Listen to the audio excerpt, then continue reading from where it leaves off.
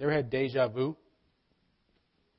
Isn't that weird? It's a weird feeling, right? I feel like we've done this before. I feel like I've been here before. There's something strangely familiar about the situation. Or didn't you already say that, right? How common is deja vu? Well, when I typed it into the word processor, I forgot how to spell it. I just typed in some words and it fixed it for me. It put the little dashes up top and everything. That's how common deja vu is. Even your word check speller will fix it for you. Now, when we think about this idea about being in the same place again or doing something over again, we realize that when we read Scripture, the same thing kind of happens. I don't mean weird feelings about, wait a minute, have I sat here reading this before? But what I mean to say is that when we read the text, when we're reading stories from the Bible, sometimes, if you notice, some stories sound awfully familiar. Some stories have people or places involved with them that you've already heard about. And I really think that some of that, or part of that, is a tool for us. That when we hear about certain places, or when we hear about certain people, one thing we should stop and do is ask ourselves, wait a minute, what's happened here before? Or what about this person should I know that maybe adds meaning or some kind of other significance to this text? What is it about what's going on now? How does that relate to something that's already gone on before? And of course, this idea is perfect when we talk about the Transfiguration. This is a perfect example of relating to some other experience. And hopefully, as you heard the text from Exodus, you could sort of make some parallels. And certainly in other parts of Exodus, when we talk about Moses going into the mountain and his face shining, you have these parallels that aren't just there for any old reason. They are there as a tool.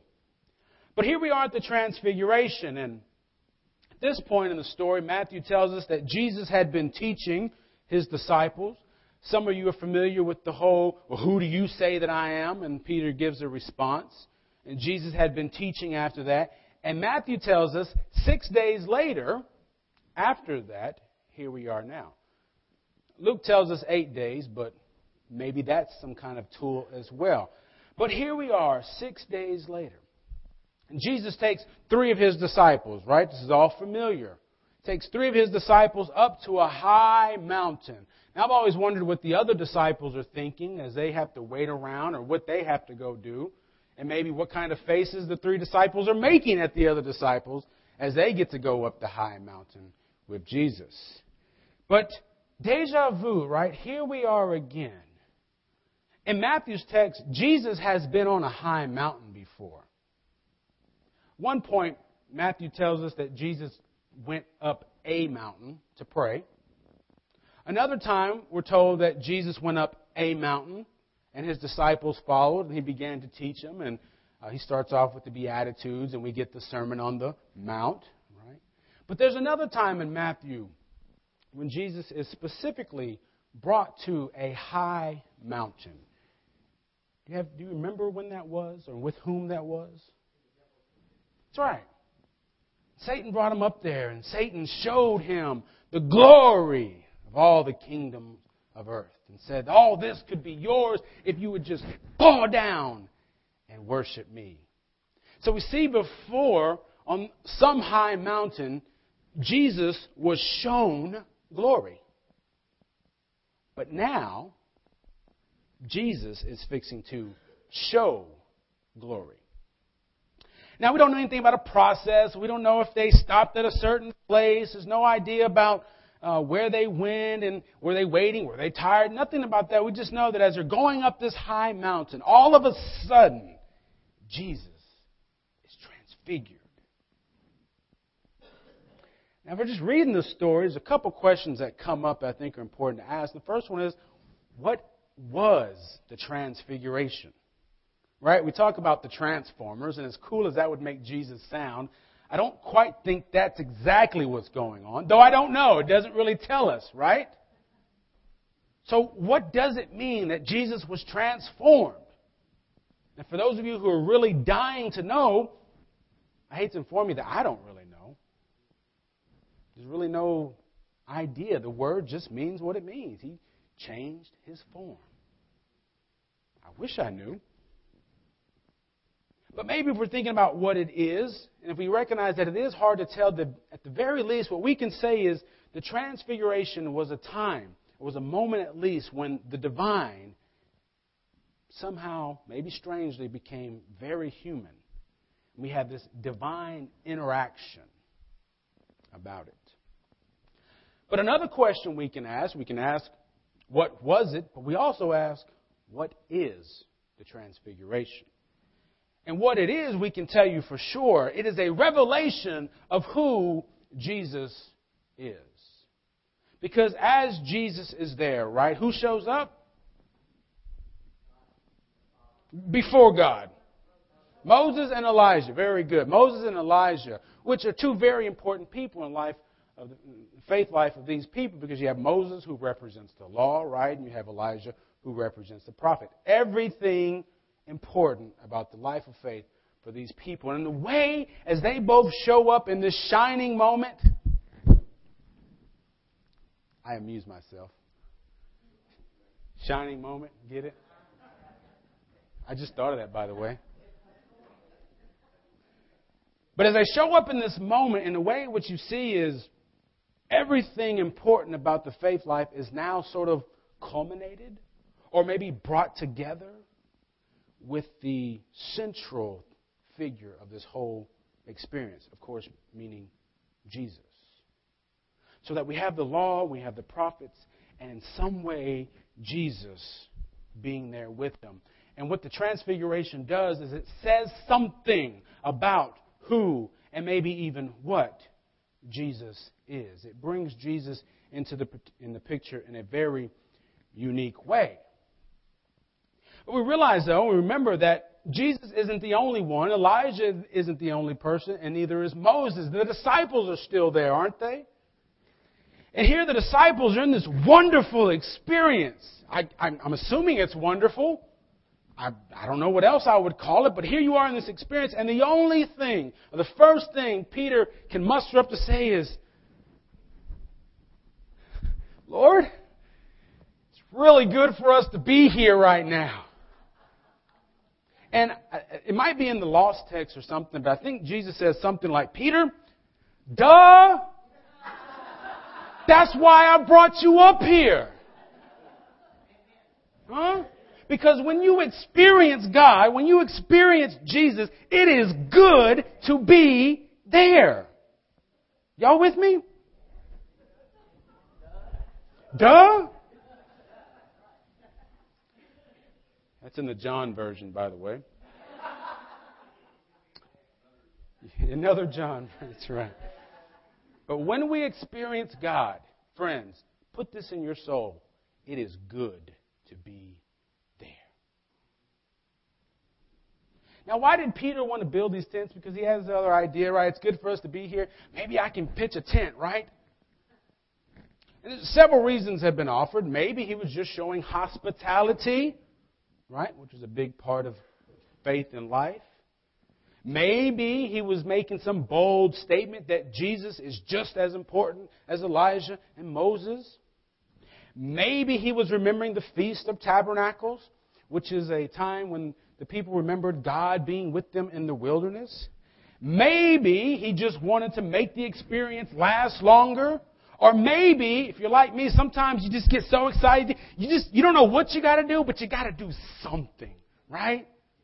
Who knows what's going on in Peter's mind as he tries to come up with a good idea about these tents. But this is what I want you to notice. Matthew tells us that while he was speaking, God sort of interrupts him. While he was speaking about tents and everything, God shows up in a very unavoidable way. Now, God didn't just show up and say, "Hi, I'm God." God said something very particular. What does God say? "This is my Son, whom I'm well pleased. Listen to Him." Listen to Him. How many of you know sometimes God has just got to interrupt us to make us listen. Because sometimes we get really busy, don't we? We call it being busy, right? We get so busy with life. We get so busy with church, and we get so busy with work, and so busy with family, and so busy with this. We get so busy, and we have very good intentions, right? Like Peter probably did with his old tent idea. But we get so busy that we can't hear what God is calling out to us. And sometimes, friends, God has just got to interrupt us. Listen to Him, God says. Now, it's important to realize that sometimes we need to be interrupted and we need to, hey, okay, maybe I wasn't listening. And if you think, well, is it worth it? Let's continue in the story, because apparently the disciples heard that. Right? And what is their response when God shows up and speaks and interrupts? Fear, right? And they fall to the ground. Why do they do that?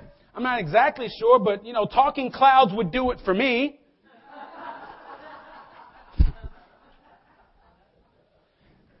Maybe you could say, maybe they hadn't been listening to Jesus and there was something about that command.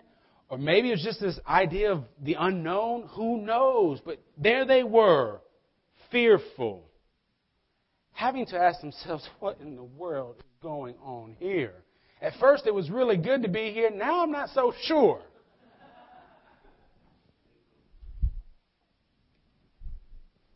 But when you listen, you hear. And you see. Because there they were, scared out of their mind on the ground. And Matthew tells us that Jesus, what did Jesus do? He touched them. Now, deja vu, maybe. But most of the other times when Matthew tells us that Jesus touched somebody, it was to heal them.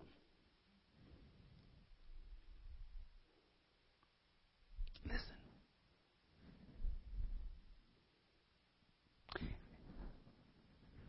And then he tells them, don't be afraid. And they turn around, and the only person left is Jesus. Now, really, I guess you could say nothing's really changed about Jesus here. Jesus is still the same Jesus He was before all this began. But I bet those disciples weren't the same. I bet they saw something, and I bet they heard something that changed them.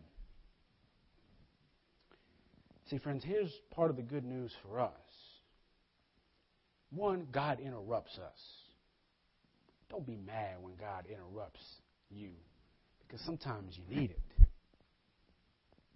But part of the good news as well is that there we are fearful.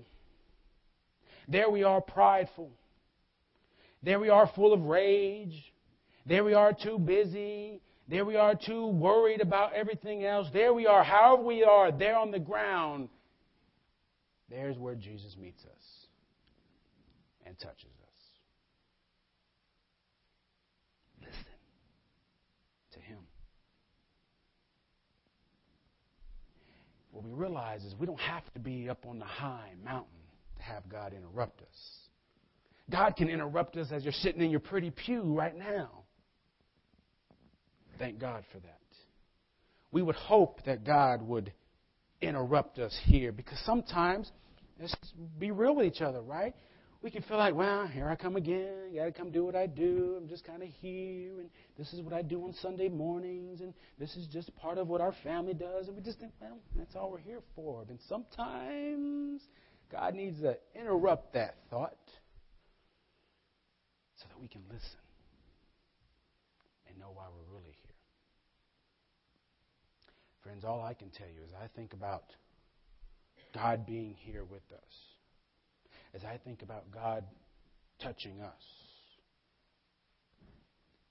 I can just agree with Peter. It is so good that we are here.